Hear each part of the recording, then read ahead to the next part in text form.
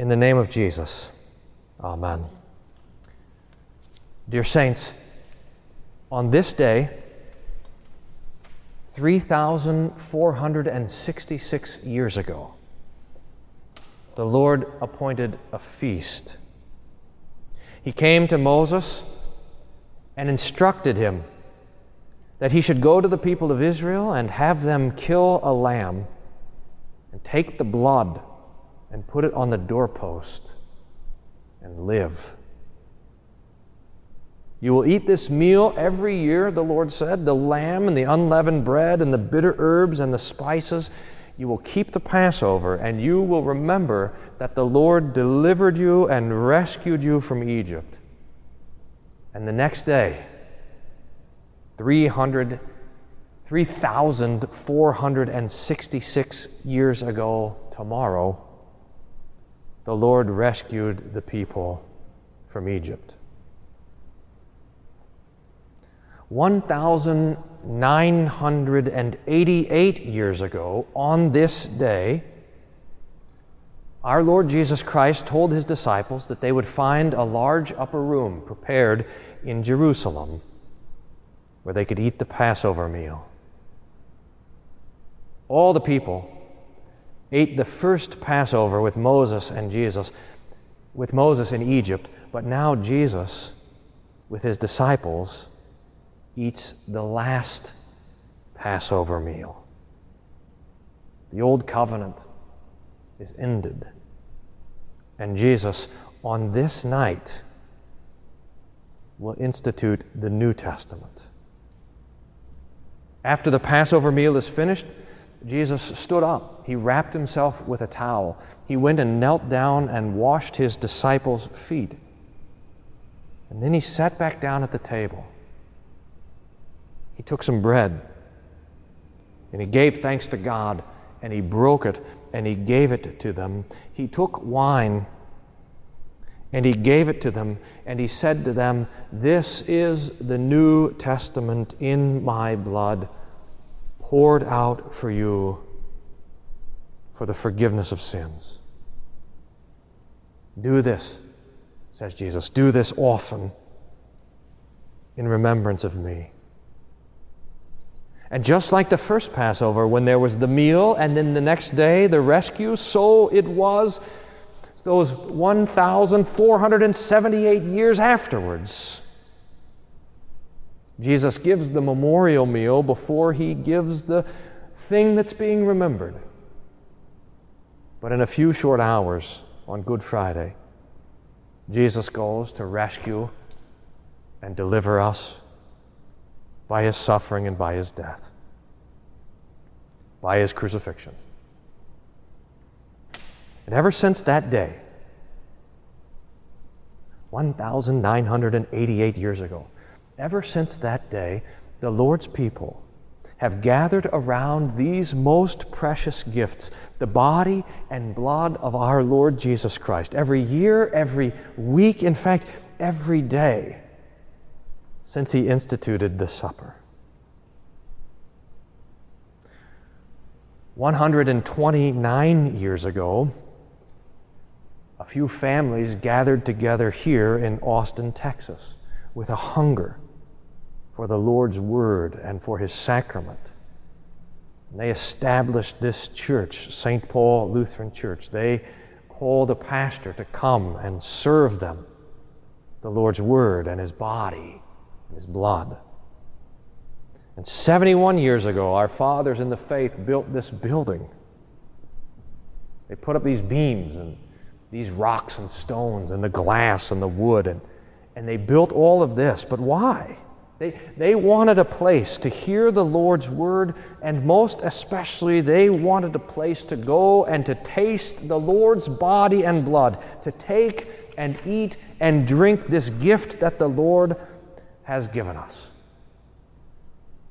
I think it's one of the advantages of this time of crisis that it reminds us of the important things, of the essential things in our life, in our homes, and in the church. It reminds us why there is a church of the New Testament. It's so that the death and the resurrection of Jesus can be preached and believed, and so that we can take and eat and drink the body and the blood of our Lord Jesus Christ.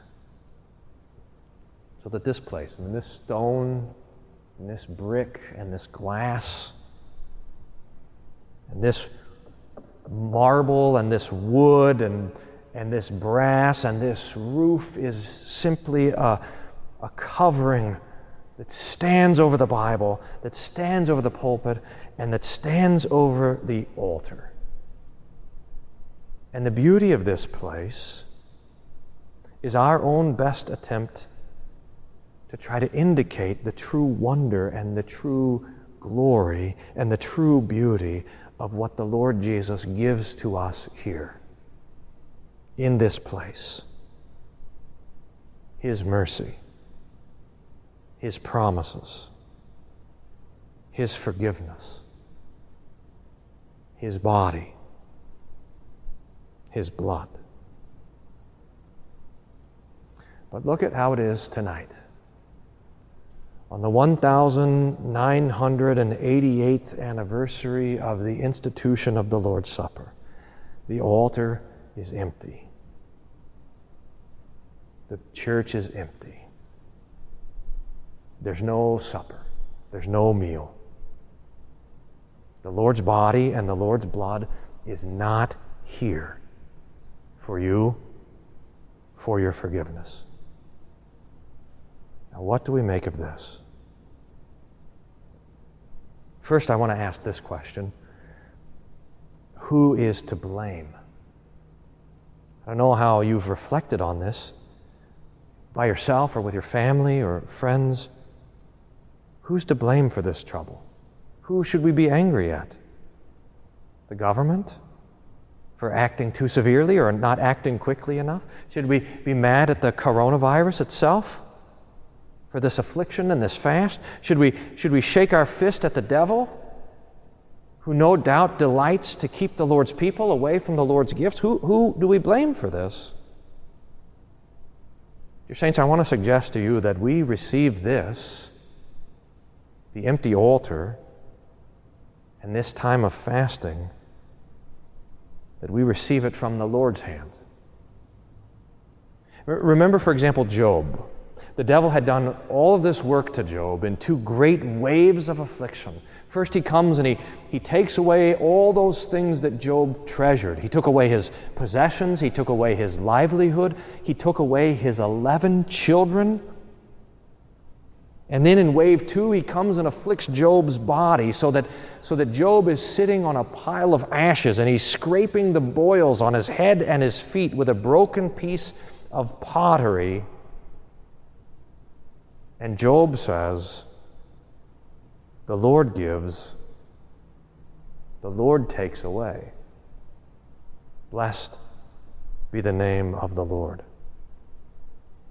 Can you imagine? Just think about this. Imagine the devil who's done all of this work on Job, and he's sitting there sort of gloating over how much he's afflicted Job, maybe with his arms crossed, proud of his great work, and he looks down at Job, and Job says, the Lord gives, the Lord takes away. What about me, the devil would say? Don't you give me any credit? And the answer is, no. The Lord gives. The Lord takes away. So that because this affliction comes from the Lord, we know something about it. In fact, I want to suggest that we know 3 things about this affliction from the hand of the Lord. Number 1, the Lord is using it to shape us. This is just a nice sort of pastor way of saying the Lord is teaching us to repent. Remember, this happened with Jesus. There was a tower that fell over and it collapsed and it killed all these people. And Jesus said, do you think that the people killed in the tower were worse than the people who weren't killed in the tower? No, but I tell you, repent, or the same thing will happen to you.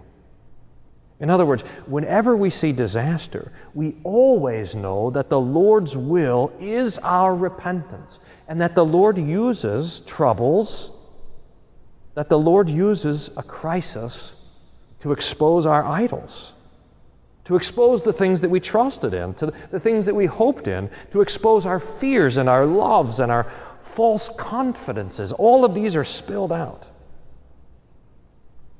I don't know particularly what the Lord is having all of us repent. No doubt it's very different things, but I think one of the things as a church, and perhaps as a Christian church, one of the things that we need to repent of is how lightly we esteemed the gathering together at the Lord's house.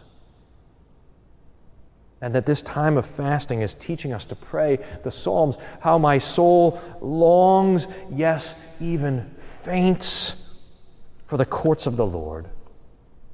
To remember how good and how pleasant it is when brothers dwell together in unity, how much joy there is when the Lord gathers us into the church, that we would treasure that. So the Lord is shaping us. The Lord is also testing us. He's testing our faith and our love and our hope. He tests us especially in the face of death, in the face of our own death, or in the face of the death of those that we love, in the death of our neighbors. He tests us in suffering, again, not only in ourselves, but also in those that we love, so that this calamity becomes an opportunity to trust in the Lord and to serve and bless our neighbor. We would love and care for them. Now, there will be immediate needs, and no doubt today and tomorrow and in the weeks to come, there will be immediate needs and opportunities for us to love and serve and bless one another.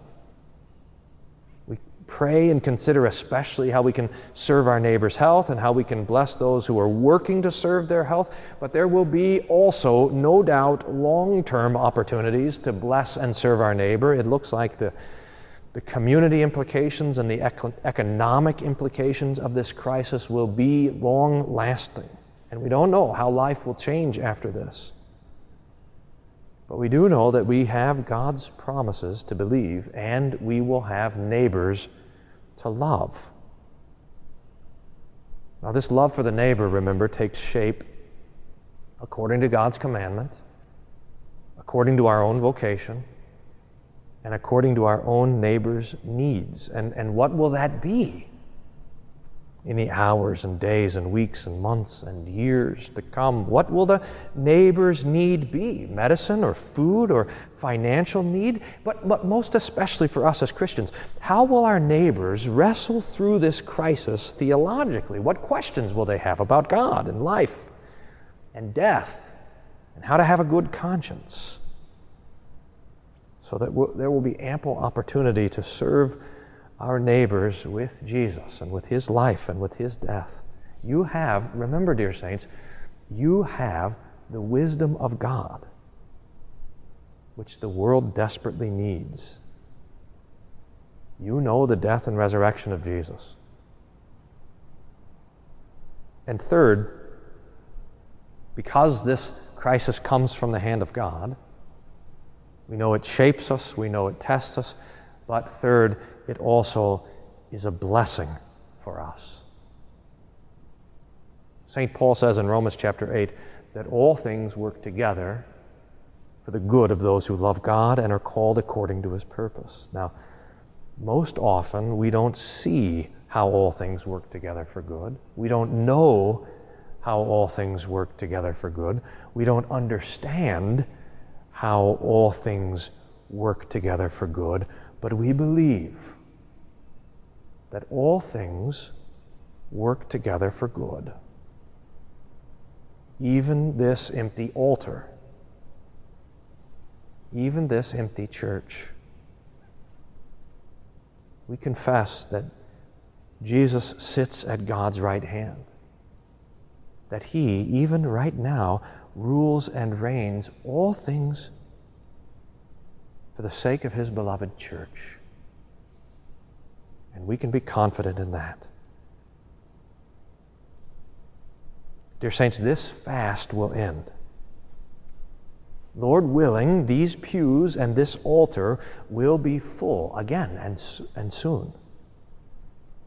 Soon we will taste and see that the Lord is good. Once again we will take up the cup of the Lord. But know this without doubt, that the Lord works even in exile. He feeds us His word even when we're fasting from His meal. And He serves us and blesses us even with an empty cup. He's serving us His love. And He's bringing to us His gift of faith and life.